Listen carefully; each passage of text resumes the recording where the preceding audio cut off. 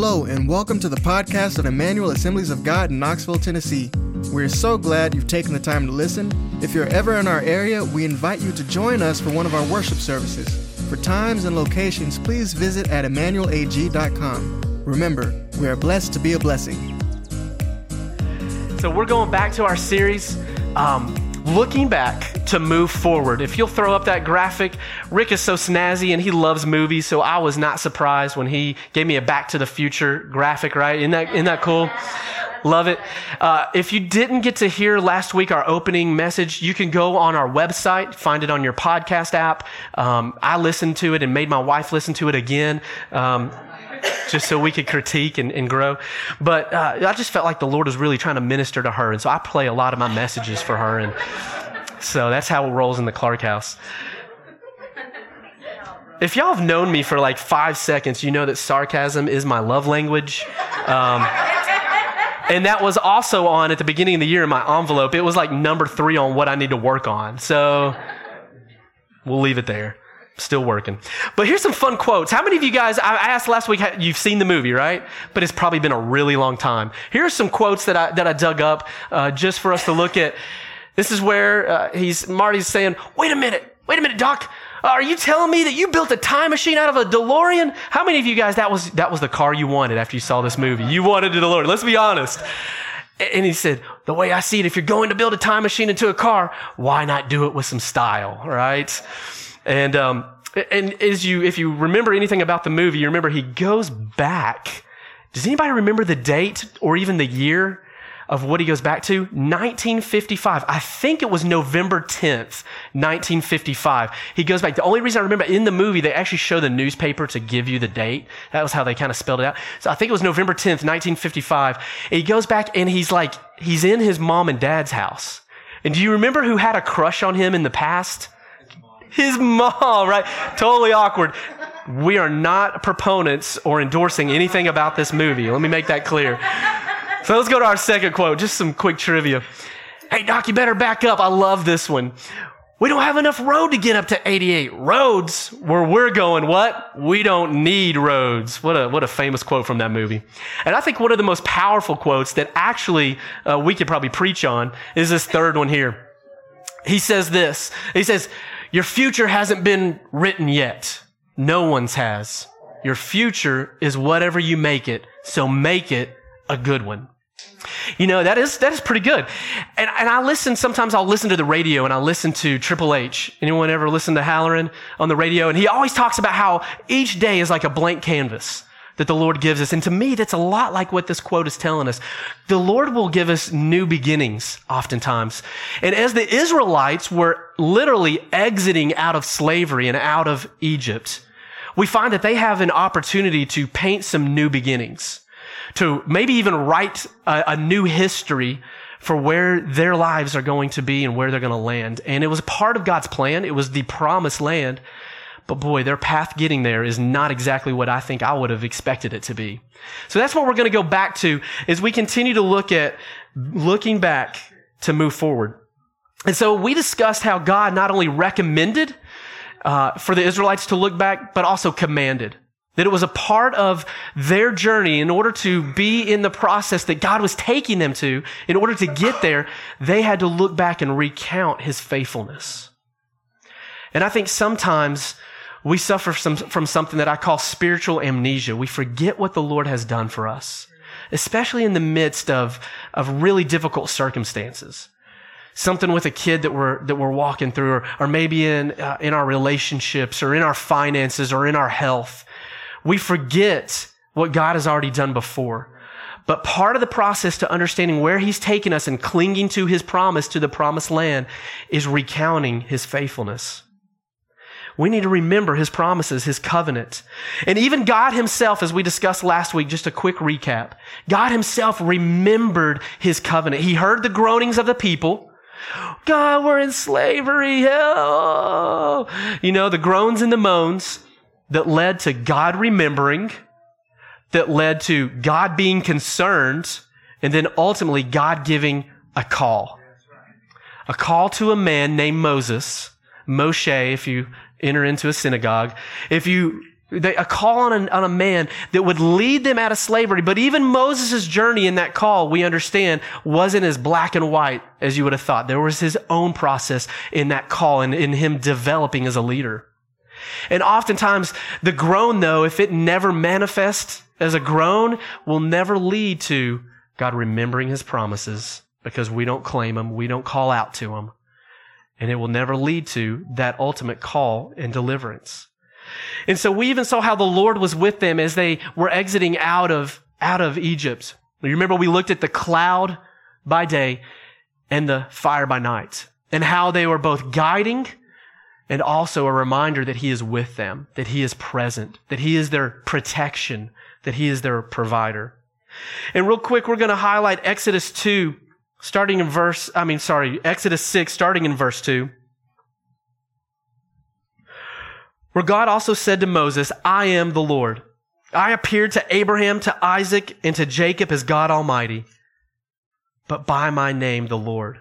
I did not make myself fully known to them. I established my covenant with them to give them the land of Canaan. There it is. There's the promise. There's the future march. There's the destiny that he has for our lives, where they resided as foreigners, but they're not going to be foreigners any longer. Moreover, I have heard the groaning of the Israelites, what we just talked about, whom the Egyptians are enslaving. Currently, that's where they're at. But I have remembered my covenant.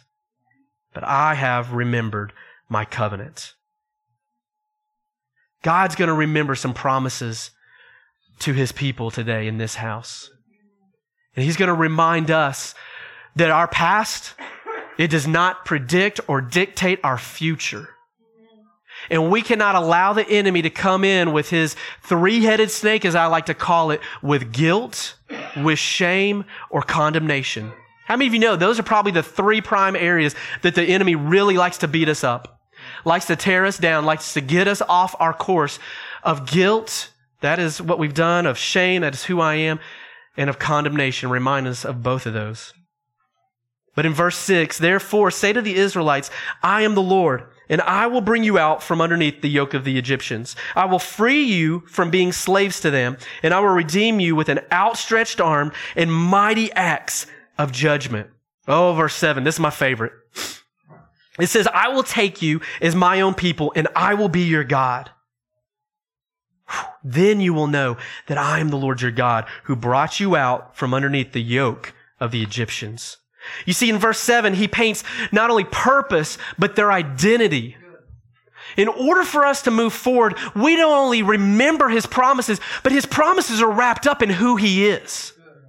And if we misunderstand them, that this is just an exchange, some sort of transaction that is happening, I give you this, you gave me that. No, it is who he is. That is his promise. It's his identity, and it's wrapped up in who we are. Our purpose and our identity are in him alone, and that can't be disconnected. And it's all about relationship. As I mentioned last week, he is so bent on having that relationship with us. And over this next week, I'm going to challenge us to do a few things to recount his relationship and interaction with us. And I want us to remember that as we're marching towards Easter, as we're marching towards a monumental season of remembering. And in verse 8, I will bring you to the land I swore with uplifted hand to give to Abraham, to Isaac, and to Jacob. And I will give it to you as a possession. I am the Lord. Something I didn't get to mention last week in verse 9 of chapter 6 in Exodus. Moses reported this to the Israelites. So Moses takes back the word of what God's going to do. Here's the promise. Here's what he's going to do with us, with our who we are. We're going to be his people. Wow. What a great word, right? Moses is preaching. He's on fire. And so Moses, he reports to the Israelites all of this. And here's their response. Maybe you can relate. They did not listen to him because of two things, the scripture tells us. Their discouragement and harsh labor. Their discouragement and harsh labor. Have you ever felt like that before? Have you ever felt like your circumstances kept you from hearing God's promises? How could that possibly happen for me, God? Do you know where I'm at right now? Do you know what I've gone through? Do you know what I've done even? My harsh labor, this is what I deserve.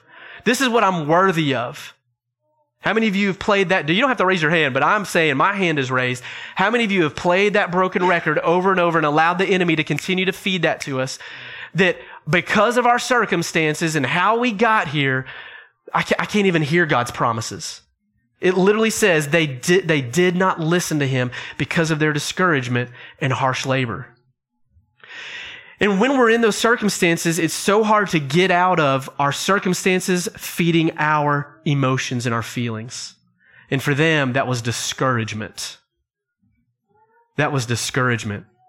And I want us to be able to, in this place, the Holy Spirit, to shake off some of those funks in our life, some of those feelings and the oppression and the weight that maybe we've been walking through because of our current situation, because of what you may consider your harsh labor. But I believe the Lord is going to give us a new lens to see things, and it's not going to be through the eyes of discouragement and disappointment and that we're unworthy, but that we are his, that I am the Lord and you will be my people.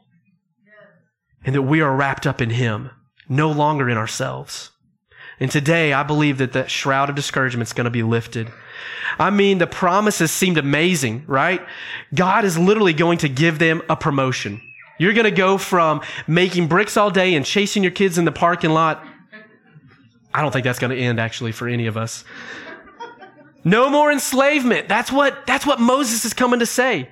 There's going to be true and genuine freedom for you in your life. But right now, we have a hard time believing that because we're like, but I've been fighting this for years. You don't understand. This is a medical condition. This is, I keep circling this mountain, this same sin. I don't know how I'm going to overcome it. But God is saying, you will be my people and I will be your God. I will bring freedom like you have never experienced before. You will go into a place experiencing my goodness and my fullness in a way you never have. But we can't accept it because we can't even hear it because we're stuck. God's going to unstick us today, Miss Susan, in some of our areas. I want to say things just to mess with you. On that note, let's take another drink. Those that are new here, I love coffee. We're going to drink a lot of coffee together, okay? Amen, Crystal. That's right. I told a story about you last week. You need to go listen to the podcast. Just ask my wife. She's heard it twice. In verse 14 of Exodus 6, as we keep moving forward, he literally tells the Israelites to turn back and encamp near Pi Hahiroth, near Migdal in the sea, and they're encamped there by Baal Zephon. Y'all thought that was Baal, right? It's Baal.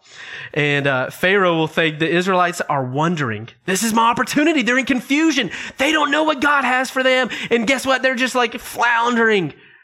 You ever been there? I have. And the enemy thinks this is it. This is my opportunity to cut in on them. But this was part of God's plan. It was the old bait and switch so that God could be glorified. I think so often the Lord will leave us in what appears to be, God, this is what you told me. I'm trying to walk in that path, but I don't know where it's headed. And so something will enter into our life where we can't take credit for it, but so God can get glory. Lord, I didn't understand. I don't get it. That's exactly right, because I'm still your guiding light by night and by day. God will get the glory. We will not be able to steal it because it is all his. But he's faithful. And literally, here's what he does. As they hemmed him in the desert, he says in verse 4, I'm going to harden Pharaoh's heart, and he will pursue them. But I will gain glory for myself through Pharaoh and all his army, and the Egyptians even. Even the world will see and know that I am the Lord. Sometimes what you're going through has less to do with you and more to do with the people around you. And that's tough. That is tough to understand and to swallow, that you went through this test and this trial so that you could help 30 other people just through your workplace and where you live in your neighborhood who are going to walk through that same valley but have no light in their life. And you're going to have understanding. You're truly going to know what it's like to be in their shoes, and you're going to be able to relate and help pull them out by the arm of the Lord and see them lifted. Amen? Sometimes our process has less to do with ourselves and more to do with him receiving glory and filling the earth, literally the earth, the physical earth that he has made us with, in your neighbor and your coworker. I believe that. I've seen that. And so the Lord told the Israelites, physically turn back. We're talking about looking back in order to move forward. There's so many examples in Scripture where we are called to remember. I would encourage you, if you have an opportunity, even just dial up BibleGateway.com, do a word search on remembering. See how we are to recount his faithfulness, how the Old Testament, especially the Psalms, are chocked full with scriptures of how we are to remember his goodness. It will encourage you. So new for this morning, this is where we find ourselves building on this idea that God is asking us to look back to move forward. And he wants to paint that new lens. And I was listening to something this week, and it differentiated how as humans, we are different than all other creatures in creation. And one of the biggest examples of that is that we create something in our lives called hope. We create futures. We plan. We aren't just literally living for our present. Most of creation has to it's surviving. It's innate. It's, you look at animal species, you look at all of them. You go and study Georgie at the zoo, the gibbons, and you see that Georgie's not really planning for his future 5 years, 10 years down the road. But for us, we have this innate ability because of whose image we are designed in, that we have creative power. And hope is so closely connected to that. You think about as soon as you lose hope, you really lose steam to create that future and that forward movement. Hope is something that we have to fight for, that the Lord wants to give us. Hope implies that we are positive and hopeful for what is down the road. And this is what differentiates us because of how God has designed us. And I don't want us to lose that. You see in Exodus 14, as we're moving along, this is where we're going to spend some time today. Exodus 14, verse 10, for our new context. The Israelites were literally terrified and were crying out to God. And they're afraid for their very lives. And they asked, were there not enough graves in Egypt for us to die there? And they wished Moses had just left them alone. And they felt more secure. This is what I want us to read. Is this verses 10? And 11, okay, they said to Moses, was it because there are no graves in Egypt that you brought us up to the desert to die? What have you done by bringing us up out of Egypt? Verse 12. Didn't we say to you in Egypt, leave us alone. Just let us keep serving the Egyptians. It would have been better for us to serve the Egyptians, let's stay right here, than to die in the desert.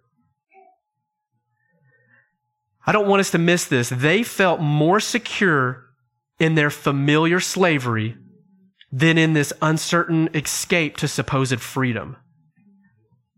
Can somebody, I want to say that again. Sometimes we feel more secure in our familiar slavery than in the uncertain, what we don't know, in what is being claimed as freedom, but we have not experienced it. It feels more secure to stay in our bondage sometimes than it does to trust God and to step out. Even if we know, God, there's so many promises. Like I keep hearing the Holy Spirit yell the promises to me from the other side. But this is what I know. I'm so comfortable in this abusive relationship. This is what I've always gone to because we've wrapped up our identity in that slavery and not in God. And that's what he is trying to rewrite in our history. And we've said, but this is, you don't understand. I've always struggled financially. I've never made good choices. And so how could he possibly provide for it? I'm just going to squander it. I don't deserve it. I won't be good with it. And so we begin to become more comfortable with where we've always been, even if it's binding us, even if it looks like chains around our lives, because of that uncertain, unknown hope of the future. And this is what requires us to have such faith in a God that is going to have to literally break chains of mindsets of how we've thought of ourselves, of mindsets of what we felt like have held us back in our relationships, of mindsets of what have held us back in believing God for that healing, even for our family member, that son or that daughter really will come back to the Lord because his promises are that if you train him up in the way that he should go, then he'll not depart. But God, please, dear friends, don't become so comfortable in your familiar bondages that you won't step forward towards his freedom that he has for you.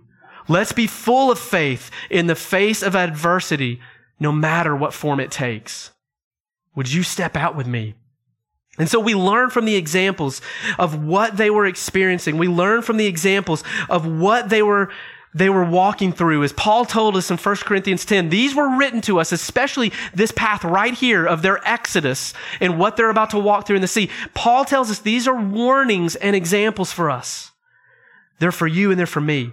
And so marching through in Exodus 14, going to verse 13, Moses answered the people, "Do not be afraid." Whew, this is good. "Stand firm, and you will see the deliverance the Lord will bring you today. The Egyptians you see today, you will never see again. The Lord will fight for you. You need only to be still."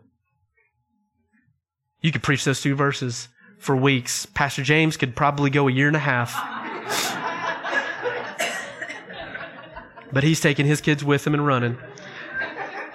Back to verse 13. I want us to hang out here for just a minute. Back to verse 13. It says, Moses answered the people, "Do not be afraid."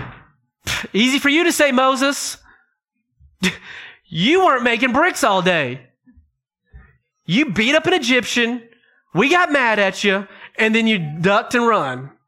Where you been for decades? Trying to get my own leadership stuff worked out, trying to get my own personality issue. I'm going to this Wednesday night temperament thing and, just trying to figure out how God's wired me. Realizing that, as I speak, I gotta, respond in a certain way, and that probably wasn't right and probably shouldn't have killed him. God's going to give me the 10 Commandments later, and I'll realize that. I'll realize that was one of them, but I didn't have it at the time. He didn't. Did you realize that? I just thought of that. So do not be afraid, he says. How many of you realize fear paralyzes? And here they are. They feel paralyzed by this fear. And I felt the Lord speak to me. I think it was in mid-February. He was telling me this. He said, if you've got one foot, especially, he speaks to me about fear and faith in both worlds. He said, if you've got a foot in the world of fear and not trusting me completely, and a foot in the world of trying to believe and to move forward what I'm directing you towards, he said, you will never experience my provision in indecision. Those were the words I felt him speak to my heart. And this applies to me in so many areas. I'm talking about trusting God with the health of my children. When something breaks at my house, I don't know how to fix anything, Chad. I'm not like you. And so I internally lose it. I try to keep it together on the outside, but I've got, fear likes to duck in those areas because I'm uncertain about the future and I'm out of control. Fear loves to come in when we don't have control over a certain situation, especially if you're a control freak like myself. But God, that was not a place to amen, Crystal. I see why you're leaving now. Thanks.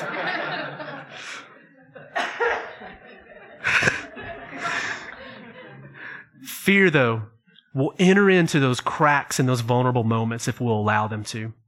And will keep us there, keep us stuck, just like the Egyptians were experiencing.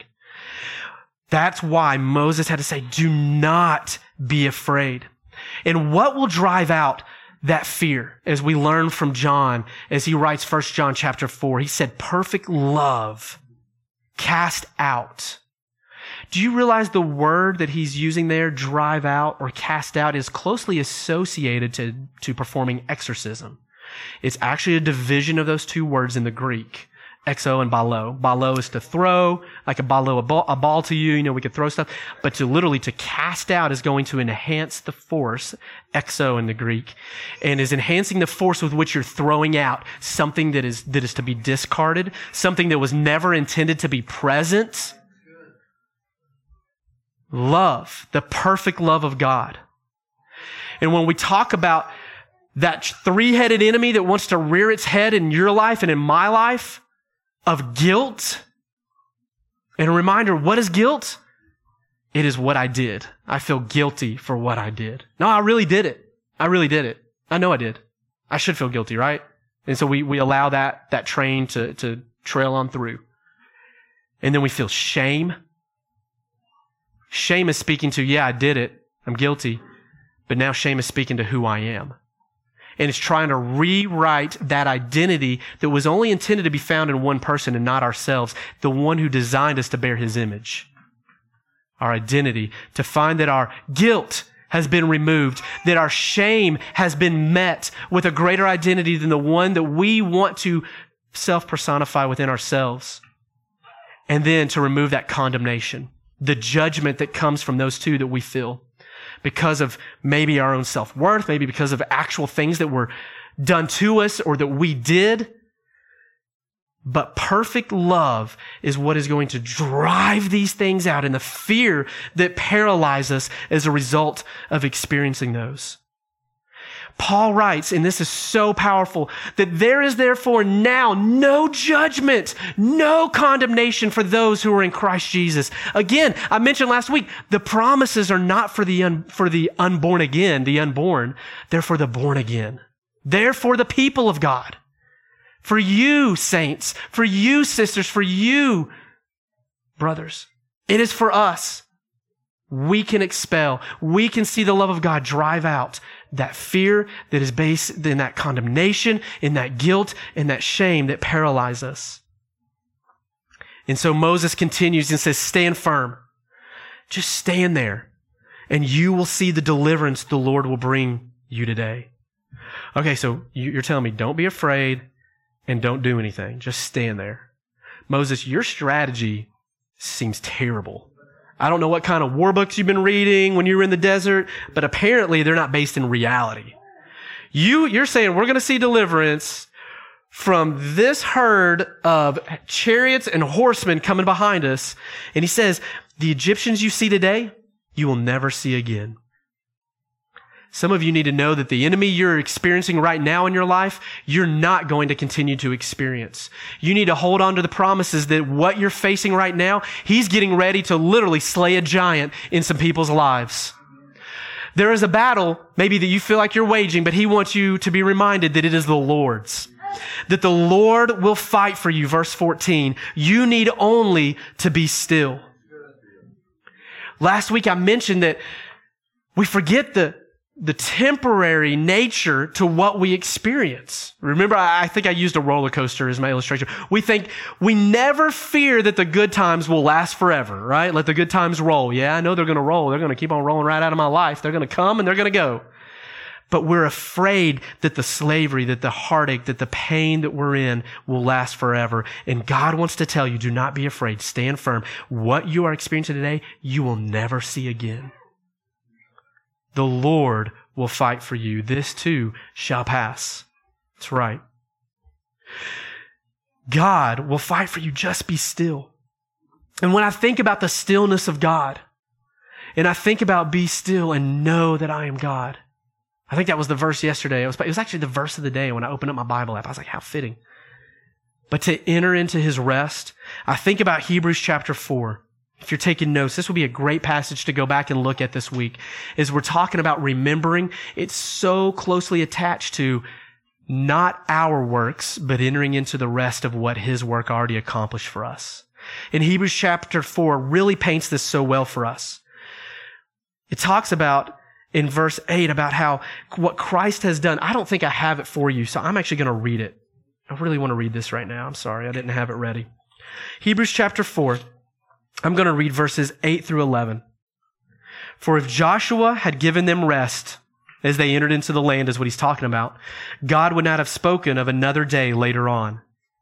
So then there remains a Sabbath rest for the people of God.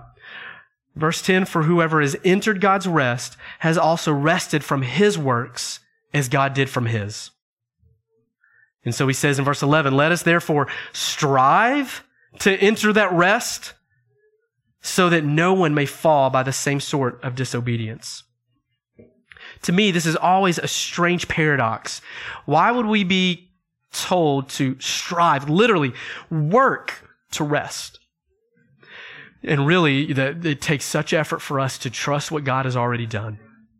It takes such effort for us to lay down our mindset of, I've got to do, I must fix. Let me tell you a little bit about a story where I felt like this became revelation to me in a whole new way. And I'm praying this for each one of us.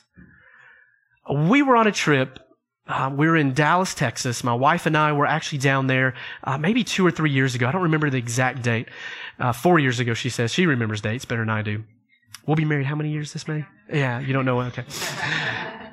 And so we were in Texas at this youth pastors conference. The church had actually sent us. We were in the youth pastor role here at Emmanuel, and we were down there with a lot of other youth pastors. We were excited to be there. Man, there were some heavy hitters. Jeannie Mayo, if you've heard of her, she was the one that was putting on the conference. And as we were there, the big sessions, they're great. They're good. We loved it. But we end up in this little bitty breakout. It was practically in a closet with a bunch of chairs and a guy up front. I mean, not the main speaker is what I'm trying to tell you. And he was the district youth director. He was the DYD of the state of New York. His name is David Hertwick. I'm not even going to try to spell that for you. Google it yourself. I have no idea. It's like H-E-R-T. I did say I wasn't going to try to spell it. Okay. So David begins to just talk about this book that he's written, and it had to do with good kids, matching T-shirts, blah, blah, blah. It was basically most youth groups try to do this. We try to manage behavior. And he said, we don't have kids that are fluent in the gospel. We don't have youth that understand what the gospel is all about. They're not walking with the power of the Holy Spirit and experiencing true biblical discipleship. Those are the 3 premises of his book. I bought it and I read the back cover, so I know those 3. I think I only read the back cover. I read a little more, Heather, but I'm terrible about finishing them. So let's talk about the fluency of the gospel. That was the main point, right? And that's what he talked about that morning. And he talked about his kids. I could totally relate because I was coaching one of my kids' soccer team, and he's talking about how one of his kids was playing soccer, and every time the ball would cross the line and go into a net, all the parents would go, yeah, they would cheer. It didn't matter which side of the net. They were hearing it going across the line and the cheering was happening. And so literally the team was now like scoring on themselves. So it didn't matter where they would kick the ball. If they heard that cheering, they felt like, hey, what's being celebrated is what we want to repeat. Do you guys get that? That's important to even take home with your kids. What we celebrate is what gets repeated. So they were talking about how what we celebrate is what gets repeated. And as he was unpacking it, he was leading towards oftentimes what we think we want repeated in the church is just behavioralism. We're addressing, we don't want you to do this, we want you to do that, we're going to celebrate that. We're not talking about the issues of the heart. And we're not talking about necessarily a connection to God. And where I landed is he was talking about the gospel. He said, because what we fail to realize, even as parents trying to point our kids to Christ, is we're managing behaviors versus heart attitudes. We've got it a little bit reversed. And so he said, and I realized that was because oftentimes that's the way we see our relationship with God. We feel like God is even kind of managing my behavior, not trying to transform my heart. And really, that's just us kind of infusing a God layer over self-development. And so I began to listen to him, and he begins to talk about the gospel. He says, we understand that Jesus did something for us, and we accept that, but we let it only apply to the issue of being saved and getting to heaven and spending eternity with him. We don't let what the gospel's premise is work its way into every other avenue of our life. And let me explain that. And this was powerful for me. I've grown up in the church. I've been to Christian school most of my life. I've read the scriptures. I've been on mission trips. I feel a call of God. Here I am in my 30s at this conference, and I feel like the gospel is being illuminated in a whole new way. It continues from glory to glory for us. And he says, think about how the gospel, what Jesus did, was all because we couldn't do it for ourselves. What is happening here in the Old Testament is Moses is leading a people through a salvation that could not happen for themselves. They couldn't set themselves free. They couldn't really just say, don't be afraid, unless the Lord, unless the Lord, unless the Lord. But what Jesus ultimately fulfilled, that he couldn't even paint the full picture in the Old Testament for us of, was that you can't do it. Only I can. And I did. And it is finished. So enter my rest and stop your striving. You're not going to change that relationship. You're not going to heal yourself. You're not the provider for your home. Even if you're the man of the house, God is. Yes, you don't work, you don't eat. I get that. But the Lord is our provider. And so I began to realize that that's it. Man, I've been working so hard to be the best that God has called me, the best version of myself. And there's a lot to be said for working out our salvation with fear and trembling. We have to continually present ourselves to the Lord. I'm available to your Spirit's work. Lord, here I am. Use me. But it's not going to be in our own power. It's not going to be outside of the Spirit of God working in us, because the gospel, the cross, is what we work towards. It is what we work from. And everything flows through the veins of Jesus. Amen. And so what does that look like? For me, if I'm in an issue of miscommunication with Candy, which probably happens once every 10 years, I would say. And so we're going through something. I realize, you know what? Here I am. My personality is doing this. Her personality is doing that. Not our personality, but our temperament, our wiring even. And I realize, okay, I need to speak this language. I'm getting better at it. But ultimately, the gospel of what Jesus did is wanting to heal every area of my life. It's wanting to heal the relationship that right now is estranged with my brother. It is wanting to also bring complete healing to my sister. It is wanting to bring healing to my nephews who have CF. But I am simply posturing myself to enter his rest and welcome the power of that gospel. Welcome the power of what he already did. Create an atmosphere where what Jesus already purchased can invade these situations and circumstances. I am entering into his rest. You see, the rest for them in the Old Testament became a day. It literally became a day of the week that they would cease their works, and we'll see that throughout Exodus. But for us, our rest is not in a day, but it is in a person. It is in Jesus. I don't rest on Sunday. I rest Sunday through Saturday. And it's not based on my calendar or my schedule. It is based on an individual that I am giving my life to. I am entering his rest. Man, y'all, I want to hear some amen. This is good, right? We're talking about rest. We're talking about faith. We're talking about trusting God for our future, looking back at what he has done so that we can move forward. And this doesn't mean inaction. Rest does not mean inaction. And this is what I want us to get. This is what I think where there's a tension to manage. How many of you guys understand the difference in a problem to solve and a tension to manage? A problem to solve is there's an answer to it. We got to address it. But sometimes there's two sides that we see things, and we need to manage the tension of two things that seem to be polar opposites, simply so that we can get the tightest tension to go where it's meant to send us as we understand them in their full capacity. So for us, we rest in the Lord, but it doesn't mean we do nothing. And so Moses would write again in verse 15 here. Then the Lord said to Moses, "Why are you crying out to me?" No, wait, Mr. Michael. I'm back at Sunday school, Tara. That's what the kids call me. So you're saying, Michael, you just told us that groaning leads to this. But there's a season when our groaning must end. And Moses writes, the Lord said to Moses, "Why are they crying out to me still? Why are you crying out to me? Tell the Israelites to move on." Sometimes we've got to get back up and keep on walking, and that's the most faith that we can show in that moment. And that is not always easy. That can be very uncomfortable because we get so used to our groaning is no longer a cry out to God. It's become a wallowing pity party for us. And it has actually become another form of slavery and bondage, keeping us from the freedom he has for us.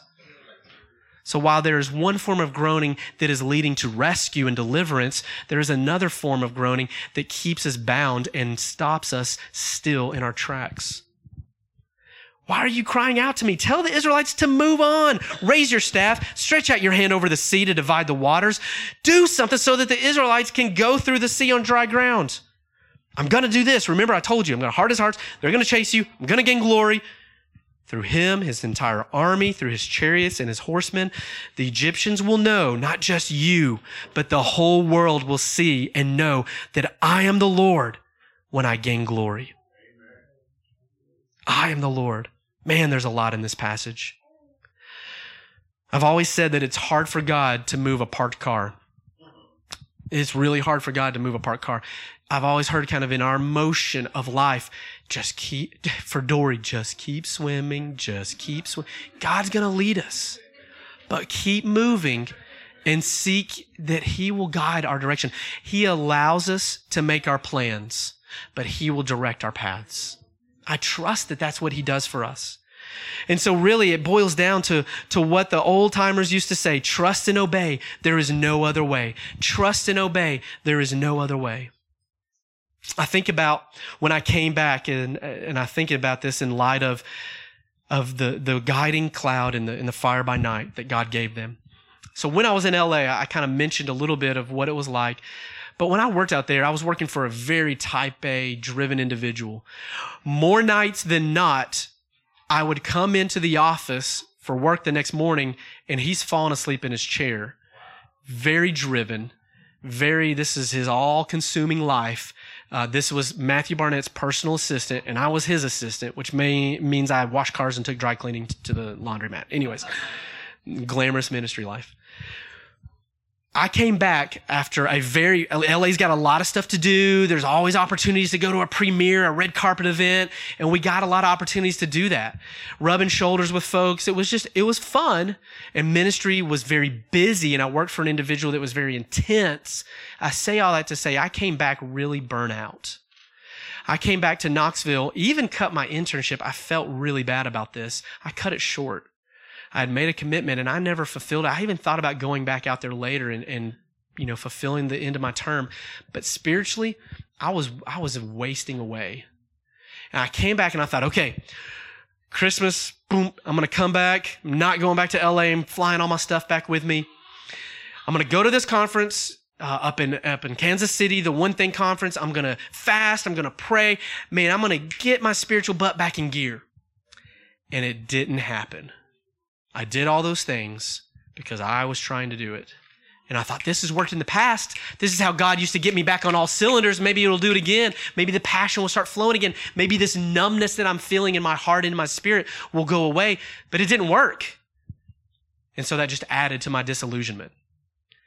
I began to just really even question God. I'll be honest. I went through what I call my postmodern experience in life. I questioned everything about the reality of Jesus. I didn't know if I was going to move forward one more day as far as my faith went. It was dark. It was a spiritual attack that was over my life in that season that was trying to really snuff out what God had done. You know what I wasn't remembering? What he had done in my past. How I experienced his love in real, tangible ways. How he had set me free from things that I could never set myself free from. And I had to go back to the blood of the Lamb and the word of his testimony in my life. But it still took time. It still took some seasons of life. Boy, I wish it had gone a lot faster. I even went back to an old employer and got a job because I had to figure out what to do. I started at Kiko as soon as I got back, started a new program. I just wasn't in the right place. I had to say, I'm sorry, I can't keep doing this. So I went back to what I last knew, an employer that had hired me throughout high school and college. I overcommitted myself because I still wasn't in the right place and I didn't know what to do next. And then I had to tell him a few months later, I can't keep doing this because I think I'm supposed to at least follow what God had for me.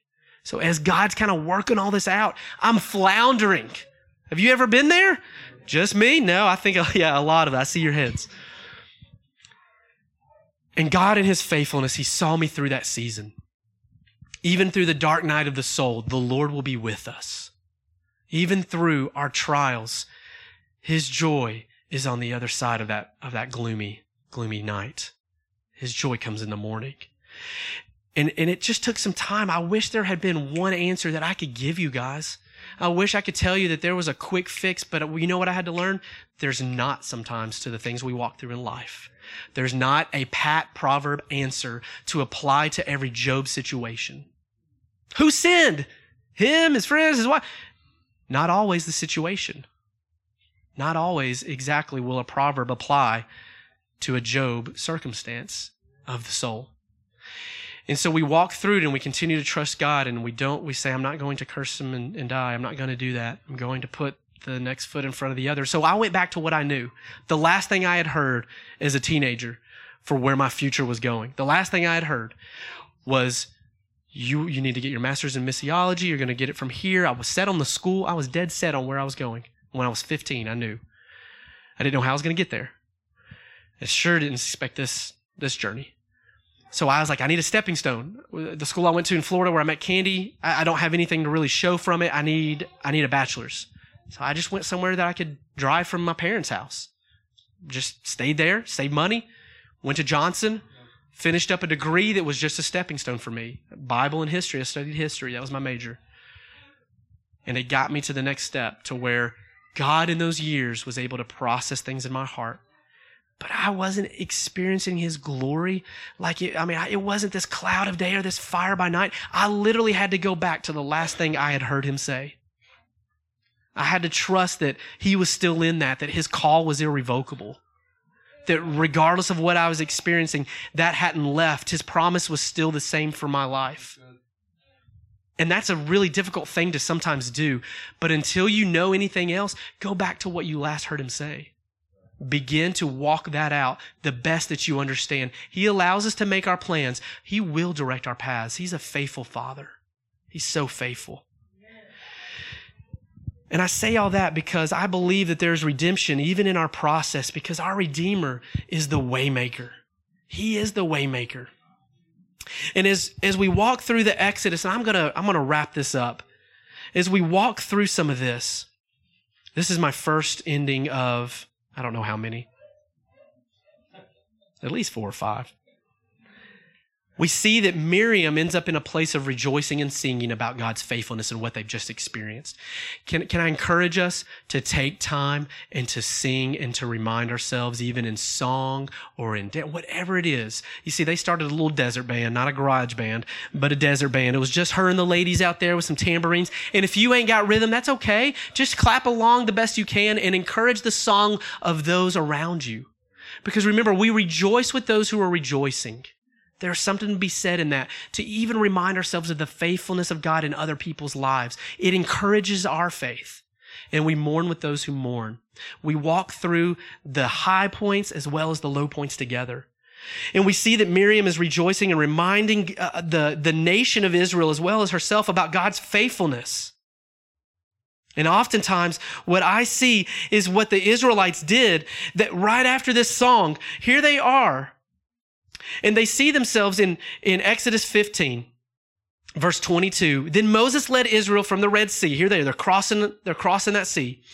Literally have all the Egyptians and his army and his forces been obliterated. Here salvation is happening. They're entering into the direction of the promised land.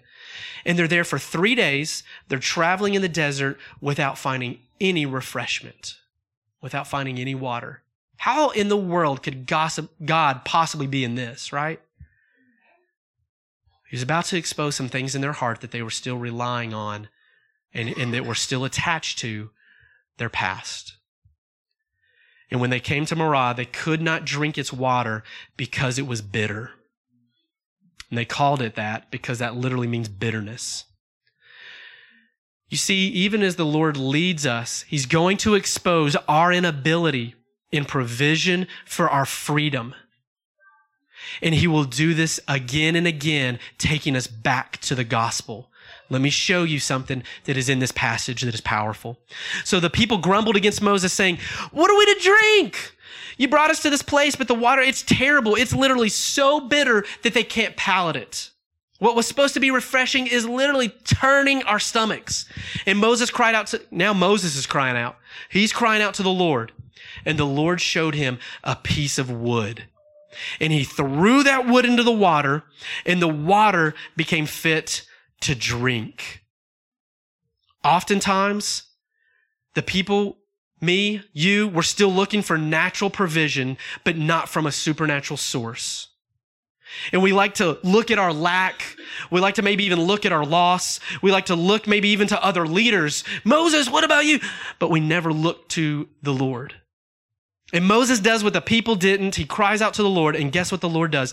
He makes provision in even the most bitter of circumstances. where there's seemingly unchangeable affliction, he provides in their barren, waterless desert, and he shows Moses a piece of wood that will transform and change the bitterness into something sweet and refreshing. I want to tell you that there was a piece of wood that a man 2,000 years ago hung on to transform your affliction and your bitterness into something that can become sweet again. This was literally an epitome here of Christ and what he was going to do. I believe it. I believe it was a prophetic testimony of how God will continually provide for us, even when we've seen his salvation, even when we've seen these things. Here's Jesus God is showing us another layer of what is to come, how he will provide for us something that we can never do ourselves. Don't ever lean into our own understanding or strength, but lean on the one who is the provider of us all. It is Jesus and what he has done on the cross. Amen. Amen. And I believe that the full ramifications, as he says in verse 25 and 26, in that moment, he tells them, listen, do what is right. Pay attention. Keep. He said, I will not bring on any of you the diseases I brought on the Egyptians. Remember, he makes a distinction between us and the rest of the world. We are his people. He says, for I am the Lord who heals you. And salvation, it's full-fledged, well-orbed, and holistic. We see that he delivers us and sets us free. He saves us and redeems us. And he also brings healing, body, soul, and spirit. Amen. He is our provider. And I want to tell us that we overcome him by what? The blood of the Lamb. It's the gospel and what? The power of our testimony, the word of our testimony. And we love not our lives, even unto death. Will you this week look back at his faithfulness? I want to challenge us. Would you begin to journal? Maybe divide it up based on the number of days you're going to do it. Divide up your life into segments and literally remind yourself, God, how were you in my life when I was first born? What was going on? How can I see your hand? Even in some of the nastiest of places, God, how are you protecting me? How are you, God? How did you get me to where I'm at now? I want you to recount his faithfulness. Don't look at the mess. That's what the enemy wants to remind us of in guilt and shame and condemnation. But we are to remind ourselves of the goodness of God in the wake of his history in our past. I want Miss Annette to come up here and just share briefly. Are you comfortable to do so? God's faithfulness. Let's encourage her. You see, because as I was praying for her this week, I was reminded of what we're talking about this morning. Because how many of you know when we begin to take some steps of faith, the enemy doesn't just quit and roll over, right? That's probably when it gets a little more tough than ever. And you've seen that here lately, emotionally, mentally, in every way. But as we begin to see his faith and his faithfulness exploding, boy, the enemy just wants to cut that off. But we overcome him by the blood of the Lamb and the word of our testimony. Would you share? About Just how God provided, just everything. okay. Well, today was a hard act for the carry. I'm glad I came today because a couple of years ago I met this family because I was staying at the Salvation Army for domestic violence. And I'm not glorifying this, but this is part of my testimony. I have an ex-husband who almost killed me. It was bad. He got 15 years for what he did to me. And then one day I got invited by Miss Blake to a Thanksgiving dinner, and I was the only one that showed up. And all the beautiful women here were there, and we just started talking and sharing, and you know what I mean? And so, God just opened me up to speak to Miss Sabrina, and we just shared about, I've been through a lot. You know what I mean? And I was thinking about just when he said that about the journal, I was like, part of me wanted to say, but what if there's not too many happy moments to talk about? And that's just what it is. That was my life. You know what I mean? My mom had 4 girls. I was the boy, I guess. I should have been the boy. That's what I think, because I was the protector. I had an abusive father. I had all this, but I survived. You know what I mean? I'm here. I have 8 beautiful children, 4 boys, 4 girls. And God has placed his hand on all their lives. They're doing so good. I got teachers. I got a Marine. I got a sergeant in the Army. I've been blessed, but I've always noticed how the devil's always tried to take me out. And I don't know why. You know what I mean? I don't know why I'm in Knoxville. I know now, you know what I mean? Because I know that it's for this. Because, you know, my ex-husband recently got a hold of me. And right when it happened, her and Bree walked into McDonald's. Right when it happened. Let me tell you that. Right when it happened. And they go, Annette. And I was in a shock mode that he even contacted my phone. You know, I haven't heard from him in 6 years. And he's all talking about how, you know, that's why I ran out earlier, because I felt ashamed. I felt ashamed because I listened. I was actually... God, the devil will put you in that comfortable spot to where you think you deserve that type of life. I'm better than domestic violence. I'm better than... Amen. Come on. Yeah. Amen. All my life, my dad beat my mom. And I became that 14 years old. I ran away for 2 years, told my dad, I drink, I smoke, and you're never going to touch my mom again. I know how to fight. And that's what became my life. You know what I mean? I thought that's what normal was. This is normal. Amen. Church is normal. Be free is normal. You know what I mean? I may be 45, but I'm barely learning how to live. You know what I mean? I got my kids and God's restoring our relationships, but I was 14 when I got pregnant. I didn't know how to be a mom. You know what I mean? And my mom, and I love my mom, but she should never have told me, you're a mom, you're a kid that had a kid, go out. I should have learned how to take care of my babies, and I'm suffering from that now. But I got Tristan, and you see the love that boy got. I raised him. God is showing me how to raise Tristan. And that's something that nobody had no part of, only God himself. Because he's teaching me how to be a mom and how to be a woman, how to be a human. I see all these beautiful ladies, and I want part of that. Do you know what I mean? My testimony is a life of, you know, one day I saw this man walking, and he had this, I don't know what it represented, but he was carrying this big old wooded cross. And I just looked, and he was just roaming down the hood, and I was like, what the heck? We're sitting there drinking, and I'm just seeing this man in this white outfit carrying this cross, and this is on God, like I'm telling the truth. And I was just, now I know what that represents. You know what I mean? In the hood. You know what I'm saying? My past is now who I am. Danny will never define me again. All those lies of, I'm sorry, I didn't mean to break your cheek and break your nose, to where I was in that courtroom and I had to defend myself that day. I told myself, and I told the police, and I told everybody, I'm never going to let anybody touch me again. It's not going to happen. Because I have daughters that I don't want that to happen to. I am a walking testimony. Amen. I am blessed. You know what I mean? Yeah. I'm here. You know what makes me sad? Because I miss my mom every day. It's me and my mom. I just lost my grandmother. But God literally had to take me away from everything that I knew. You know what I mean? Hood, being ghetto, I'm not even going to say that's who I am anymore. That's who I was. That's right. He's put me in places. He's put me in people, places, and things where the one thing that I knew how to survive was tested. And that's to stand up from, you don't let anybody disrespect you. You don't let anybody... If somebody was to disrespect him and he didn't say that, oh, believe me, I would. Like, you got a problem with him? You know, that's just that's what I know since I was 14. You make me know. But I got a job now. You know what I mean? I was in the Salvation Army, oh my God, where I was being tested. She was probably sick of me here. I literally told the staff, just put me and no girl in the room and just lock the doors and walk away. Just give us a moment together so we could talk.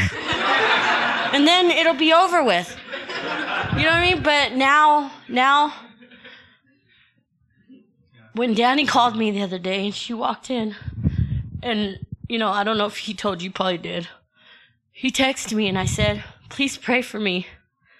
Because during those Job moments that I had these past 4 months where I had to learn how to submit, I had to learn how to humble myself, I had to learn how to cast down the old me. The one thing I knew how to do was run to God when I didn't know how to handle Danny. I ran to her, I ran to him, and I said, please pray with me. I don't know what to do. I'm scared. Because I don't want to be, I've been busy lately, and that's no excuse, but I have missed church. You cannot miss church, because in situations like that, you won't know what to do with yourself. So true. Point blank. People say, well, we could praise him at home. No, you can't. We need each other. Right. You didn't know all this about me, all coming in and all smile, and a lot of us probably go through that, but when all that happened these past 4 months, and I thought these people were being dumb. I'm not even going to say what I want to say, but they were being dumb. But it wasn't. He was teaching me. Because during a Joe moment, he's preparing us to go for a bigger situation, to come out of that bigger situation. And the one thing that I know how to do during that time this week was to run to my church family. So. I'm going to thank you so much. Amen. No, perfect. So thankful that you would share. You'd be brave enough to share. And I'm going to pray. But before I do, I'm reminded of some things as you're sharing. Because even when we cross that river and God obliterates our enemy, it doesn't mean that the enemy doesn't continue to whisper that they're going to come back. That what if they build a bridge? What if the waters recede? What if they, all these different scenarios begin to be painted in our head. And it's not God. When God brings up something and it's the conviction of the Holy Spirit, it is to positively move us forward. When the enemy rears his head or we remind ourselves of our past and guilt and shame and condemnation come in, it beats us down and makes us want to go back. Just distinguish the voices and spear one to the wall and say, enemy, you're not going to speak to me, and keep moving. That's how we take every thought captive. Be aggressive. Be aggressive against those thoughts and those feelings. But as I was just listening, I want to pray, and I want you to be a symbol of so many situations that are in this room, all right, that we're all walking through. And we're just going to believe God's faithfulness and his promises as we begin, and that God would help us to see where he has been involved in our lives, that God would help us be able to recount his goodness throughout all our days, because our best are ahead of us, and he's moving us forward, but we're not going to allow fear to paralyze us. We're going to believe in his perfect love. Let's pray together. Father, I thank you so much for my sister here, for Annette, that she would have just the bravery and the courage to share a bit of her story. And I believe, Lord, as for herself, for all of us, that God, we want to experience your goodness all the days of our lives, regardless of our past, of our failures, of our mistakes. That, Lord, we're not letting that define us. We're drawing a line in the sand. Our history is history. And God, you are faithful. Thank you that we don't even have the ability to lean on ourselves. We don't have anything to prop ourselves up. You're removing that all from underneath us so that we can fall into your arms of grace. Thank you for the cross. Thank you for what you've done for us. Thank you that you're going to bring healing, complete healing to past scars, to just damaged emotions and situations that have happened to us. But Lord, you're going to bring them up when we're ready to accept your balm of Gilead, your healing power. Lord, we're not going to allow the enemy even an inch. But Lord, we're going to band together. We're going to wrap our arms around each other. We're not going to allow the enemy to isolate us and to pin us alone. We're going to band together. We're going to see the strength in our body, your purposes happening in our midst. We thank you, God, and all that we will do is give you glory. It's all for that. It's all for this reason, that you would receive glory, that you would receive glory, that you would receive glory in our lives, through us, to us, and back to you, Lord. We thank you. You are good. Amen and amen. Annette, thank you so much for sharing. How many of you have been encouraged today? I know I have. I want to encourage you this week, just recount his faithfulness. Begin whatever it is. If it's to type up a note on your phone, if it's to literally write it down on a piece of paper, bring that with you next week. We're moving somewhere. We're going somewhere next week. And just the epitome of remembering what Jesus has done for us. Easter's going to be powerful. We're going to remember that he is alive. I love you guys. I bless you as you go. Hug someone on your way out. And if you want one of these assessments for Wednesday, don't forget to come and grab one. Bless you guys.